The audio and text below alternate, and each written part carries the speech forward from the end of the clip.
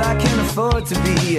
This is small town music, this is big town music. He's ahead of his time, you know, but he can't use it. If only he could prove it. Well, tomorrow's just a song away, a song away, a song away. Hey everybody, welcome to Rock Solid, the comedy podcast for all things music, both new and classic. I'm Pat Francis, and joining me in the Zoom room as part of Rock and Roll Hall of Fame's class of 2022, please welcome guitarist and founding member of Eurythmics, Mr. Dave Stewart. Hello, Dave. Hi, how are you? I am good, Dave, and congratulations. Thank you very much. I know it's interesting because we're also getting inducted in the Songwriters Hall of Fame on June the 16th, but that was meant to be 2 and a bit years ago before the pandemic. So now we've got a double whammy, as they say in Britain, 2 in 1 year. A lot of activity. And this is your second time on the ballot for the Rock and Roll Hall of Fame. Last time was in 2017. And you guys are number 4 on the fan vote list this year. That's got to make you feel great. Yeah, I mean, considering we haven't really released anything or played live for years, apart from like just before the pandemic, we did a show at Christmas with Springsteen and Sting. And and that was great, you know, it was like really the sparks were flying again. And then all of a sudden it was the lockdown and like everybody, we're lucky in the creative world, you know, because we're in a studio or you're doing your show and we can kind of carry on, you know, it's not like we're working in a restaurant or whatever. But I was founder of 2 creative members clubs, one in London, huge one called the Hospital Club in Covent Garden, and one in LA, and they both shut down. So that was a bit of a drag. It was a meeting place for lunatics, basically. And Dave, where is your home right now? Where am I talking to you from? I'm in Nashville. I'm actually had to move into my studio here in Nashville because the power went out in the house. I don't know why, but we get quite a lot of that here. I was quite surprised, but a lot of power outages, especially when there's bad weather. But it's really sunny and hot outside. So you never know why. It's all you musicians making music in Nashville. You're drawing all the power. Yeah, it's all the racket we're making. Yeah. So the last Eurythmics album was 1999. So over 20 years and the fans still come out for you. They vote. The music still means so much to us. I mean, I'm just so excited. Every time I voted, Eurythmics got my vote. So I'm glad that it worked out this time. Oh, thanks so much. Yeah. I know. Well, there's a lot of Eurythmics fan sites, as they are with many bands and acts, you know, and you know what music's like. It becomes like a soundtrack of their lives when they're at college. And, you know, we did make a lot of albums in a short space of time. So I think about 9 albums came out between 1981 and 1990, and then another one in like 1999. Correct. So, you know, so that's quite a lot of music, and fans all over the world have never stopped, you know, making Facebook sites and even websites. There's one, Eurythmics Ultimate, that has every single thing that I mean, it's like an impossible task. He's got thousands and thousands of scanned articles and everything Annie and I have done separately and together. And they create these Christmas countdown things and all the other fans join in. And they often talk about, as most fans of bands do, the albums or the songs that are not the singles and not the big, you know, if you're a fan, usually you go deep into the world and discover little gems all over the place. And so that's a nice thing, really. So every now and then I've looked at, you know, what's happening out there. And then this has kicked off a flurry, as you can imagine. Yeah, for sure. I'm excited because you are finally going to be in the Rock and Roll Hall of Fame with all these other artists that you've worked with, John Bon Jovi, Stevie Nicks, Mick Jagger, Tom Petty, Aretha Franklin, Daryl Hall.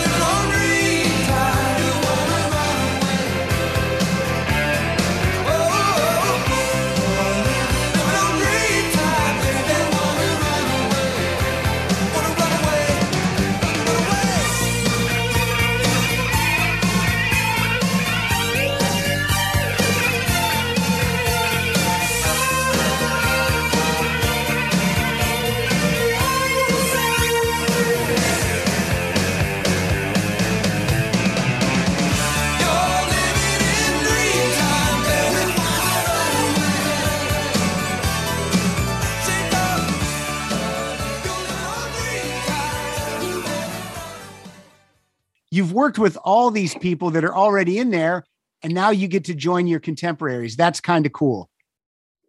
Yeah, I know. I had that pointed out by the Rock and Roll Hall of Fame when it happened. And I was like, oh my God, yes, all these artists and other ones in there that I've worked with and had not just worked with, but great relationships with, to this day. Obviously, Tom passed away, but even just not long ago, I did It's Good to Be King as a kind of tipping my hat when they did a sort of online celebration, and with Mick, we're always in touch, and Stevie, always in touch, and that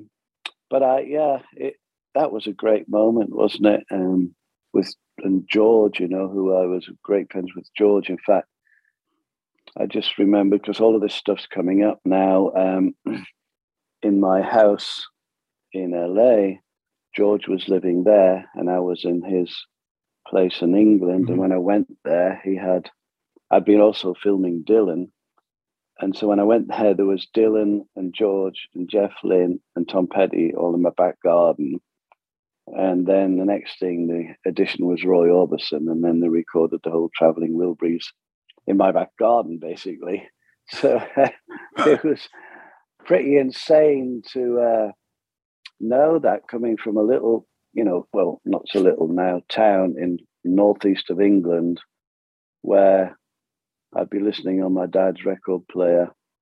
My brother, who was older, had bought the first Bob Dylan album, and I was listening to Robert Johnson, King of the Delta Blues Singers, because my cousin had gone to Memphis and sent a box with it. And so the same thing, when I made Deep Blues, the movie, and being down in the Mississippi Delta with, R.L. Burnside and people, it is, it is quite dreamlike, when you look back on it and you go, God, yeah, I was actually there sitting on the front porch with R.L. Burnside. I'm like, oh yeah, I was there saying to Aretha Franklin, oh, can you move a bit further back from the microphone? It's like crazy. It's crazy. Yeah, I wanted to ask, in 1987, you produced a couple tracks on Mick Jagger's second solo album, Primitive Cool. No sitting down on your butt, the world don't owe you. No sitting down in a rut, I want to show you. Don't waste your energy on making enemies. Just take a deep breath and work your way up. Less work, be proud, stand tall, touch the clouds. Man and woman, be free. Let's work, kill poverty.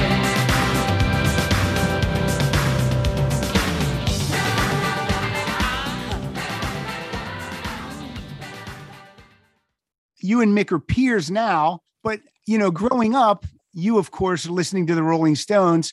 When you're working with Mick Jagger for the first time, how long does it take for you as the fan inside to stop thinking, my God, that's Mick Jagger? Yeah. Well, similarly with George, of course, Bob Dylan. Absolutely. But, with Mick, I was friends with him for a long time before he made that album. We would, he would come around my house, or we were fans of blues music, you know. Yeah. And so same as Dylan, walking dictionary on blues, early blues, you know. But the time when there was one time I remember, and I've got it on a recording because I asked Mick and a lot of other artists, including Tom, to actually make some new music for this 6-part TV show I'd created called Beyond the Groove. And it was about the guy who had lost his way and he drove across America and came across all these strange people acting, and it was played by real, artists from Little Richard to Tom Petty, right?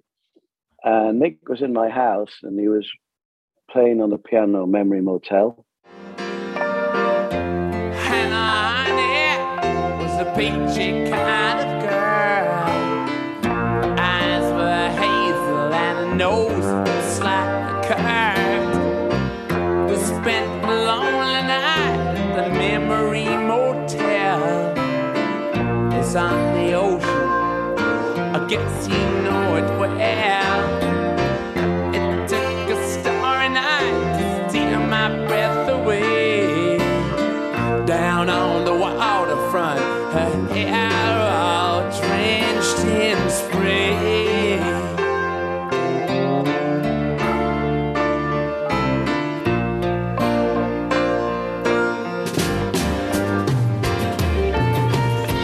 Hannah, baby, was a honey of a girl. Yeah. Love it. From Black and Blue. Yeah, and he's like going sha-na-na-na and playing the piano, and the sunlight's coming in through the window in London. He's playing my piano and sort of rehearsing it and singing it, and I just was fucking hell. it's Mick Jagger playing my piano and singing this like amazing classic song. And similarly, you know, when Bob Dylan called me at about 11 o'clock at night and said, "Hey, Dave, do you want to make a film tomorrow?" You know, and like next thing, I'm shooting him with a top hat on with my 8mm cine camera, and we're wandering through Camden Town. And there was a moment when I said, "Bob, I'll tell you what, walk across this bridge," because there was a crowd following us, and we forgot, you know, we didn't have any, you know, people guarding us, you know, like tour managers or bodyguards or anything. And there's me and Mick Jagger, and I was already, you know, this is past the peak of Eurythmics, and Dylan with a top hat, so recognizable. Right. So the crowd was coming, so I thought, well, let's make it like the Pied Piper. So I'm lying on the ground with my 8mm cine camera, and I've got Bob coming over this little bridge juggling, and a crowd of people behind him. And I told them, just step over me. Just step over me, you know, like the crowd. Right. Great bit of film if you want to see it. It's on YouTube called Blood in My Eyes. Woke up this morning feeling blue.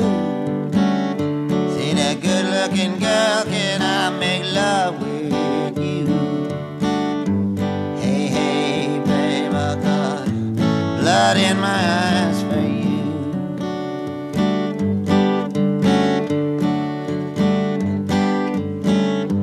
Hey, hey, babe, I got blood in my eyes for you.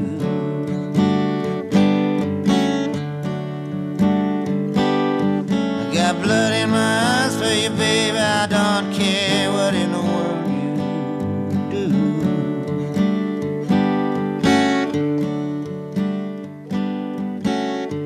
I went back home. That's surreal. You on the ground, Bob Dylan juggling, people walking over you. I mean, you can't make this up. This is rock and roll. Yeah, and at that moment was another moment when I went, fucking hell.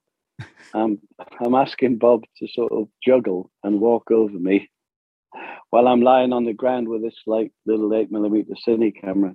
It looks great though. I'm fascinated that Bob Dylan knows how to juggle. Yeah, so was I. Perfect. Because he just said, okay. The songs that you co-wrote with Mick on Primitive Cool are some of my favorites on the album. I just wanted to point out, Say You Will, I think should have been a bigger hit than it was. That's a fantastic song. Cast all your fears aside and say you will be mine, and stay with me until the end of time, and help me grind this meal of life. Please say you will be mine. And times and customs may change, and life may get dizzy. My heart is deep in the country, but I live for the city. And I also want to mention that you and Mick won a Golden Globe in 2005 for Best Original Song for Old Habits Die Hard from the remake of Alfie. And that's also a great tune. I thought I shook myself free. You see, I bounce back quicker than most, but I'm half delirious. It's too mysterious. You walk through my walls like a ghost, and I take every day at a time. I'm proud as a lion in his lair. Now there's no denying it, no decrying it. You're all tangled up in my hair. Old habits die hard. Old soldiers just fade away. Old habits die hard. Harder than November. Yeah. I wanted to back up. You mentioned Tom Petty, obviously a great loss to the music community and for you as a friend. Yeah.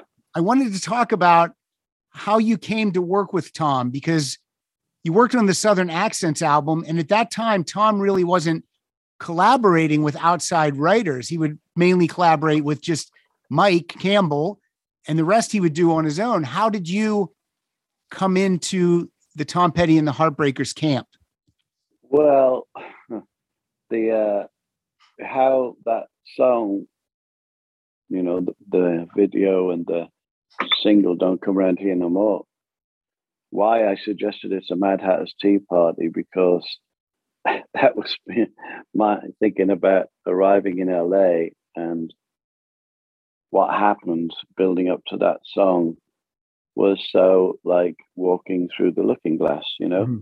It's like we played in a theater in Los Angeles, and we were starting to be huge, Sweet Dreams, and a lot of people came to check out Annie. A lot of people thought Annie was, a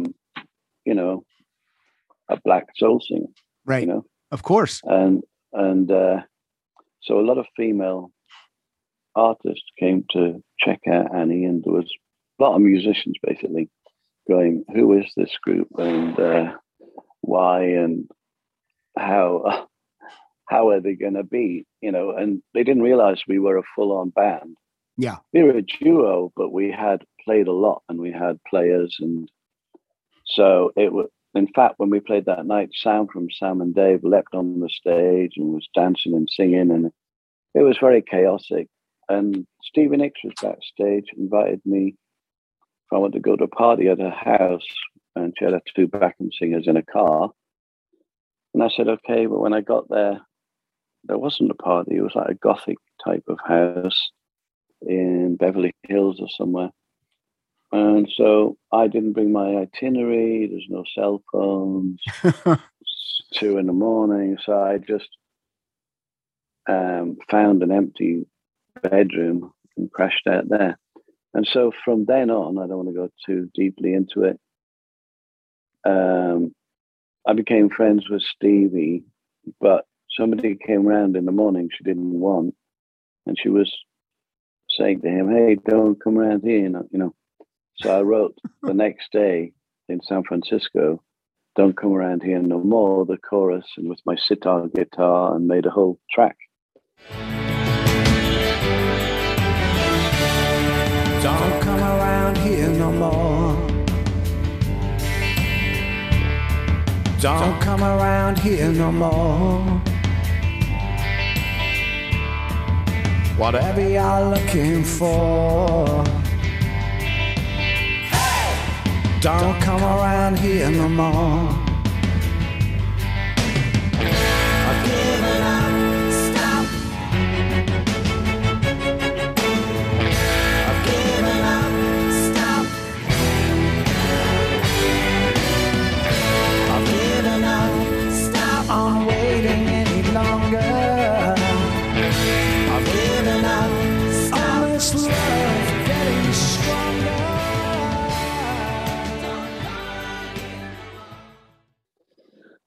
When I came back, I played it to Stevie, and she was being produced by Jimmy Iovine.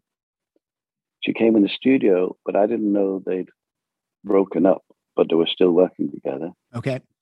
And so there was a bit of sort of acrimonious sort of feeling, and she started just reciting Shakespeare over the songs. Jimmy was getting really mad. So he said, "Oh, fuck this. I'm going to get Tom Petty to come down here." And I witnessed one of the great sort of rock and roll discussions where Tom was going, "Hey, no, I'm going to do this song. When you did this to me, was Stop Dragging My Heart Around," ended up on Stevie's record. And then that was huge. And then, my record was like stuck. So we went to his garage instead and recorded it with Tom singing it.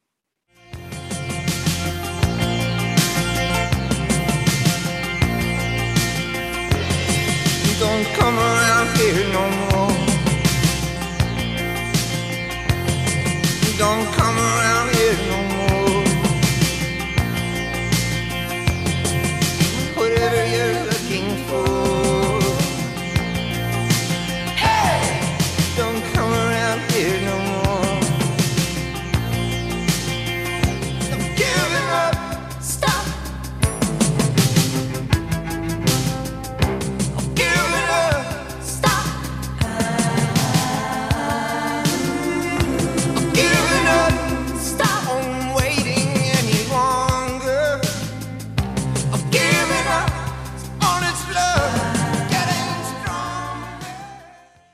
Now the band were probably confused. Here's me playing all Indian-y kind of Right. sitars on southern accents, and they're like, "What the fuck is this?" And I look like somebody from an English Edwardian novel or something. And but it turned into this big part of his show live, and it became a very famous video. Yeah. It's definitely it was definitely a change in the Tom Petty sound for that song and the other couple that you helped with on Southern Accents, but it worked. And now it's a Tom Petty classic.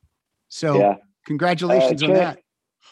Thank you. Yeah, it changed their attitude to playing live as well. It became more of a bigger show. But I actually love, when it really goes intimate. I love the Wildflowers album where he went back to, just very playing in a circle. And, I just love everything about Tom Petty. In fact, every artist you've mentioned, I love everything about them. So, well, that's great then that you got to work with these people. Oh God. Yeah. Yeah. Man, that sunset is gorgeous. Grill, patio, sunset. Hard to get better than that. Unless you're browsing Carvana's inventory while you soak it all in. Oh, burger time. So sit back, get comfortable. Carvana's got thousands of cars under $20,000 just waiting for you. I could stay here forever. Carvana, where car buying meets comfort meets convenience.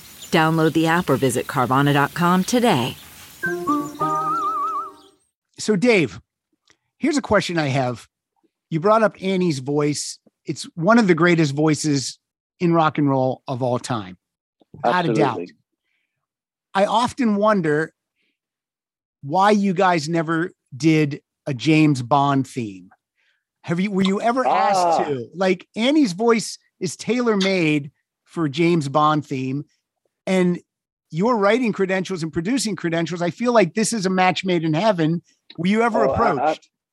Absolutely. I mean, we were right in the middle of our career, and the Broccoli family, they set up a screening for me and Annie was against it from before even seeing the screening because she just didn't like those kind of movies. Okay. And I obviously, my kids later on, my son was obsessed with James Bond. I had to get him to meet him and all that stuff. But yeah. I was, because back to Shirley Bassey and all of the epic Bond songs and the arrangements and the whole, orchestrations you could do. I really wanted to do it. But she turned it down. Now, later on, I wrote with Joss Stone, the James Bond, when they launched it as a PlayStation James Bond game. Yes. It was my only chance. So I sort of made one with Joss Stone. She sang it and we wrote it together. And it has a huge orchestra and it really sounds like a Bond epic, yeah.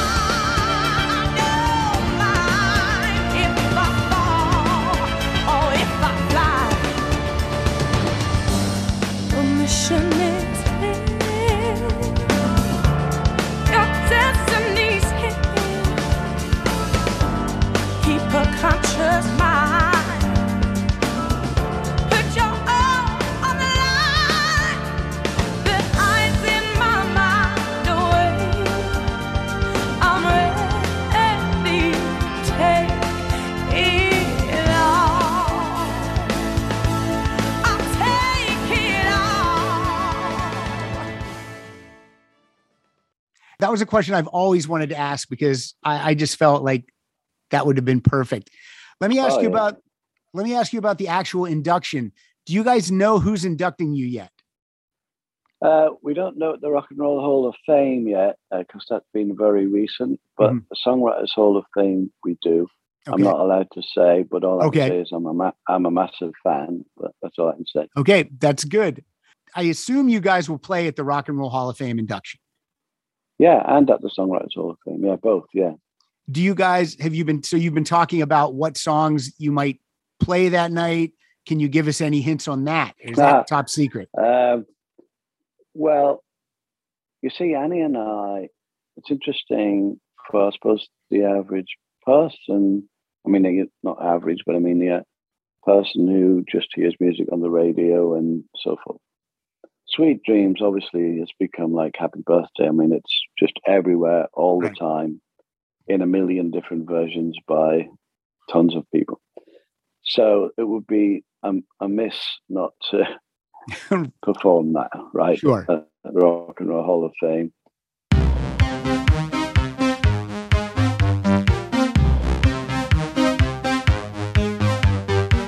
Sweet dreams are made of these. Who am I to disagree? I travel the world and the seven seas. Everybody's looking for something. Some of them want to use you.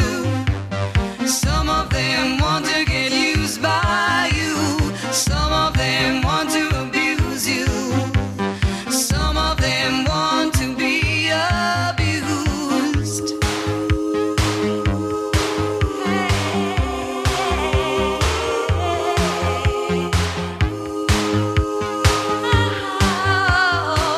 Sweet dreams are made of this. But then when you go backwards or forwards, you've got all those Here Comes the Rain Again and Would I Lie to You and Sisters Are Doing It for Themselves, Missionary Man. Like they're all slightly different. Like Here Comes the Rain is with a big Gretsch guitar and an orchestra, and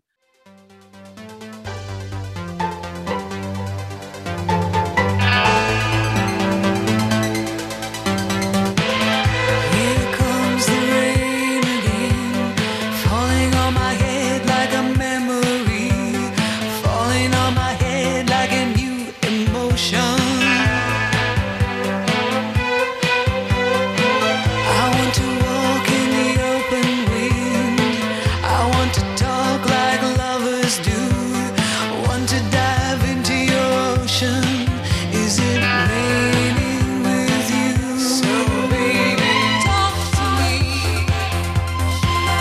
like lovers do. Walk with me like lovers do. You know, and then Would I Lie to You is like Stax R&B.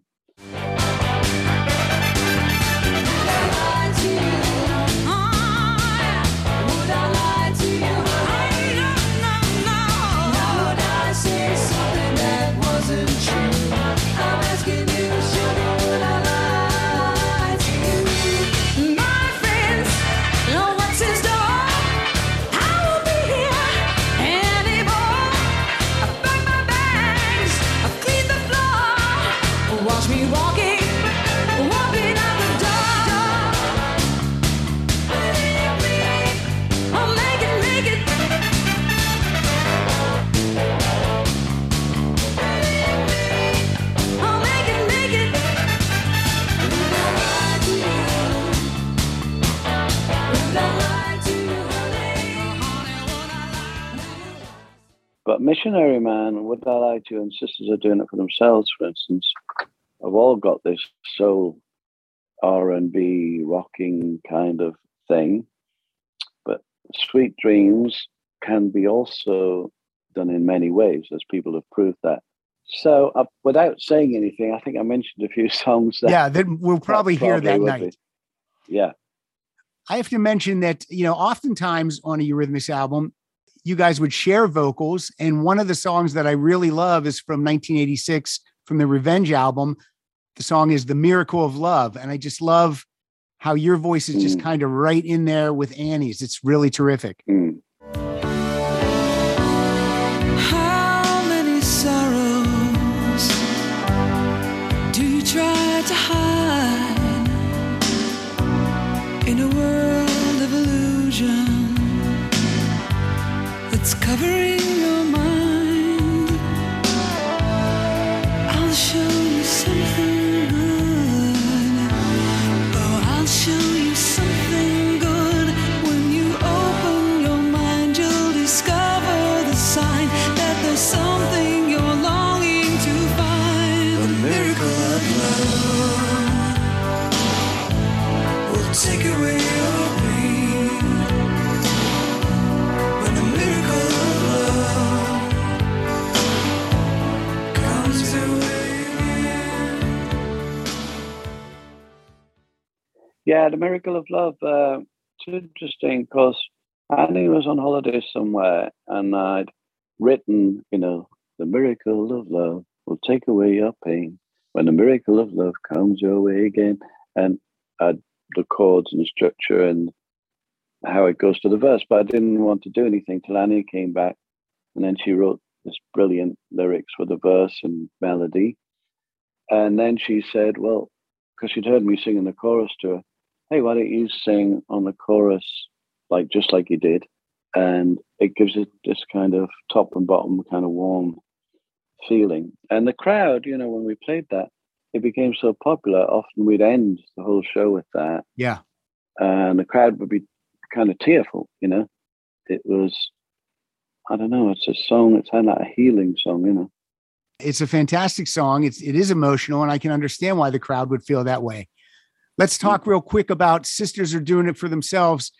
This only went to number 18 in the US, and I would have bet money that this was a number one single. So going back and looking at the actual charts, I'm shocked that it only went that high. I really am, because that was all over MTV and all over the radio. So I don't know what these other 17 songs were that were keeping you out of the top slot.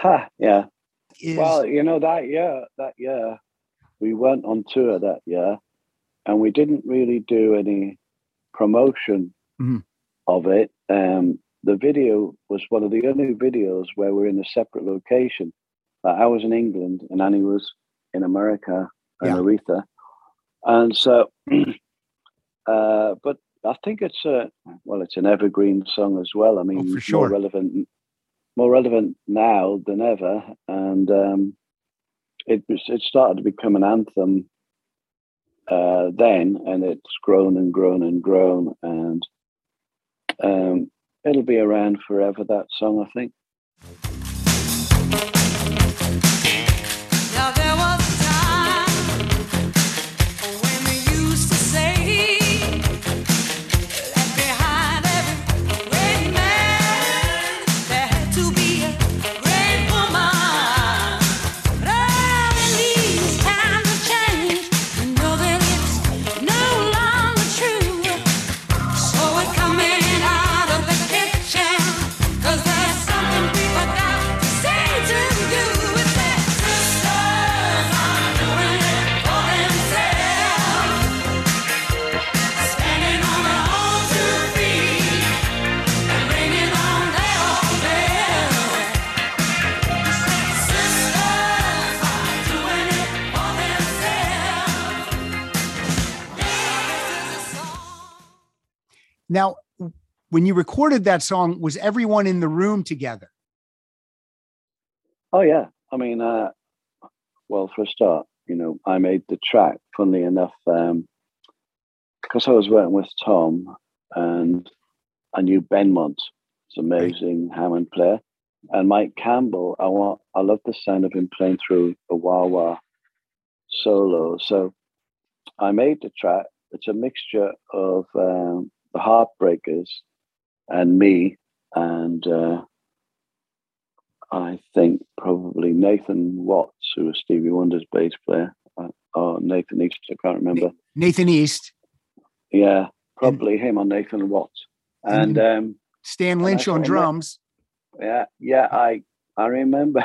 It's like a Heartbreakers It is. backing track with me added, and then Annie, because Annie came in. You see, this was late on the album, and Annie sort of written a poem, and I was like, "Well, I don't think that's a poem. I think it's a great song anthem." And I was in a tiny little room with her, and I started doing this. Actually, I started going,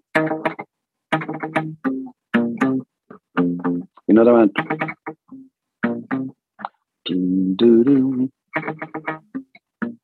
It would start off. Now there was a time, and Annie started singing, and I just went straight through the chord changes.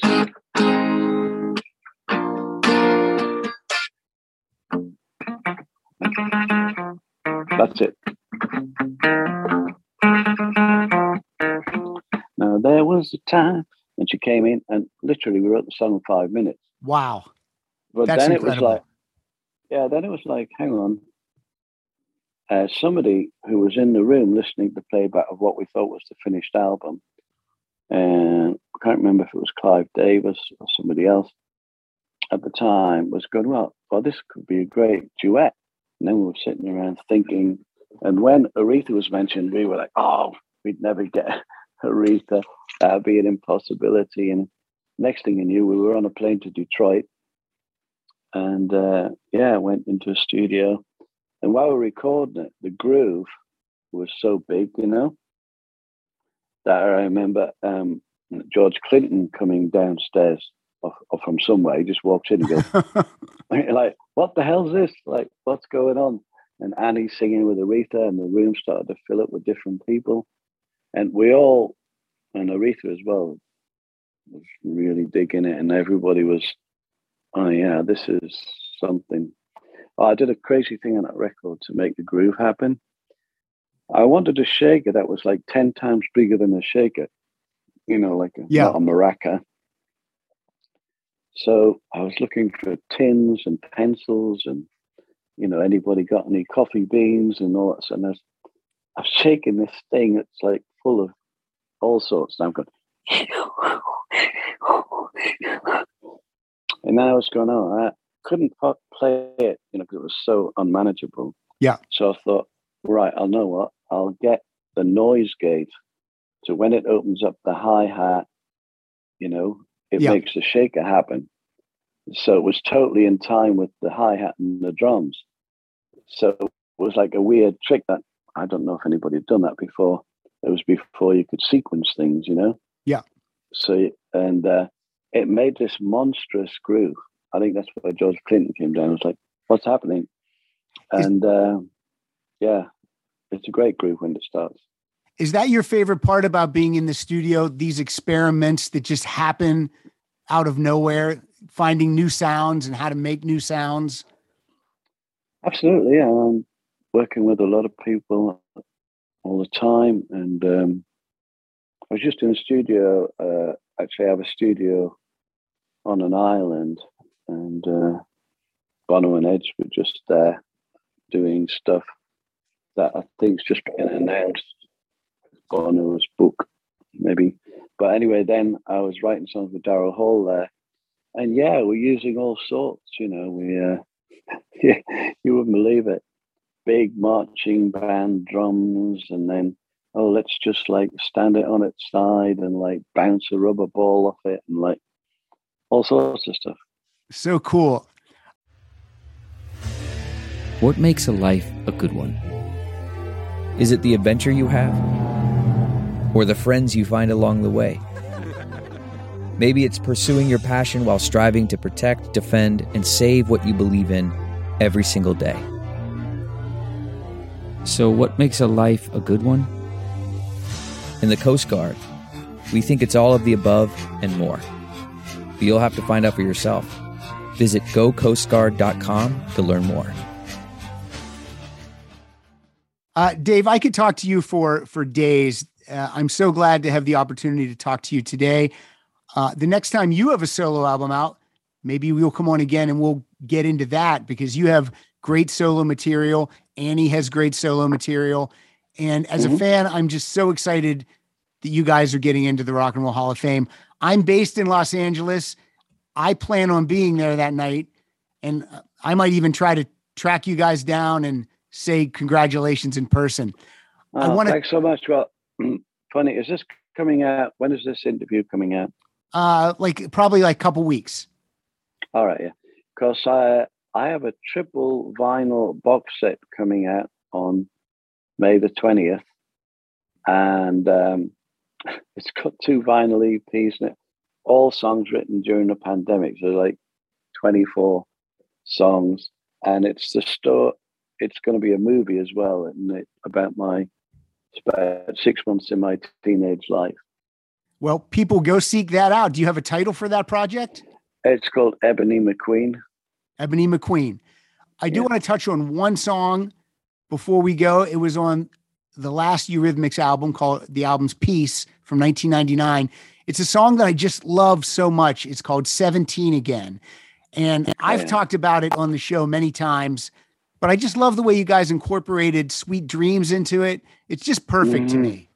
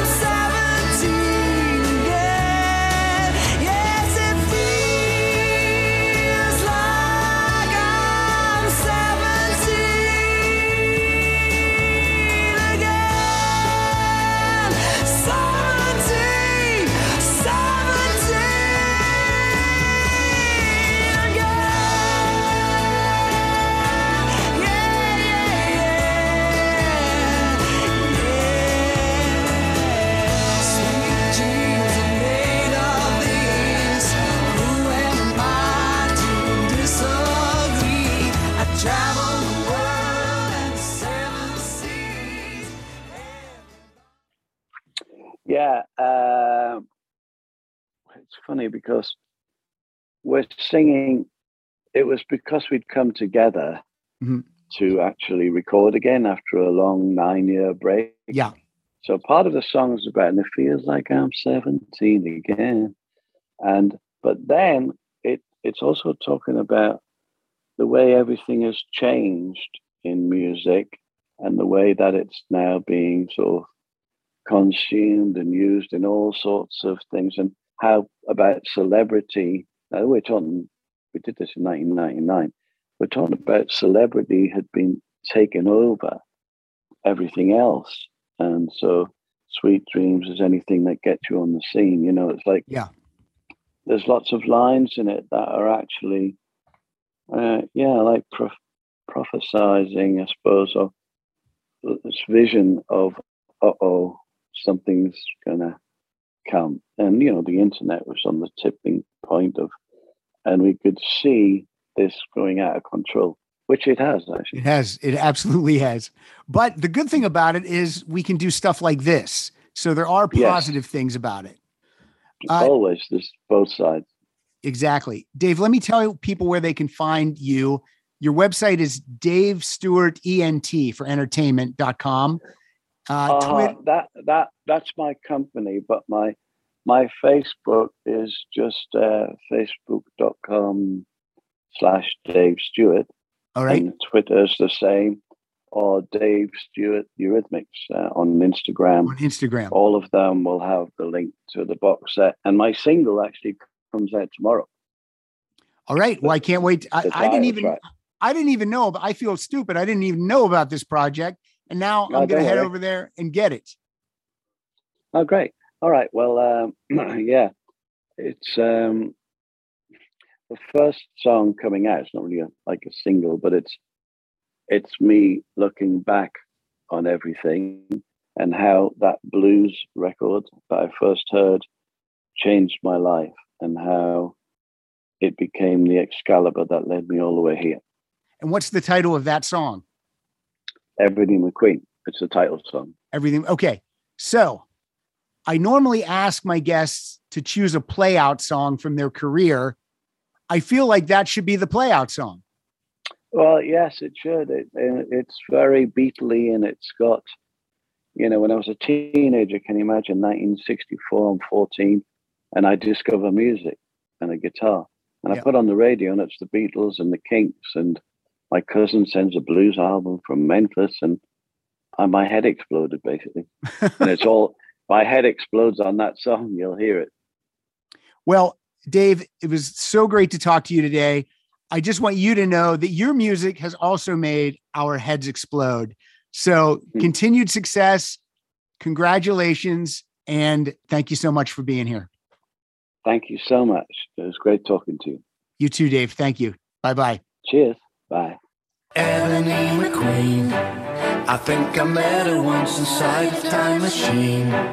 She was working on an island made of green, and she already knew everything about my story. Ebony McQueen, she speaks my language, fills the spaces in between. So I don't need to talk, and all I do is dream. And I've been dreaming for a long time.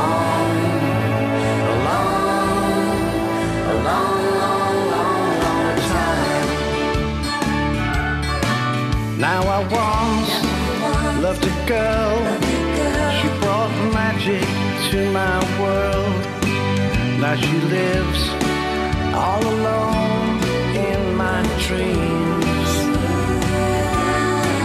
And the last time we met, we listened to an old cassette, and the sound of her voice reminded me of Ebony McQueen. I think I met her once inside a time machine. She was working on an island made of green, and she already knew everything about my story. Ebony McQueen, she speaks my language, fills the spaces in between. So I don't need to talk, and all I do is dream. And I've been dreaming for a long time.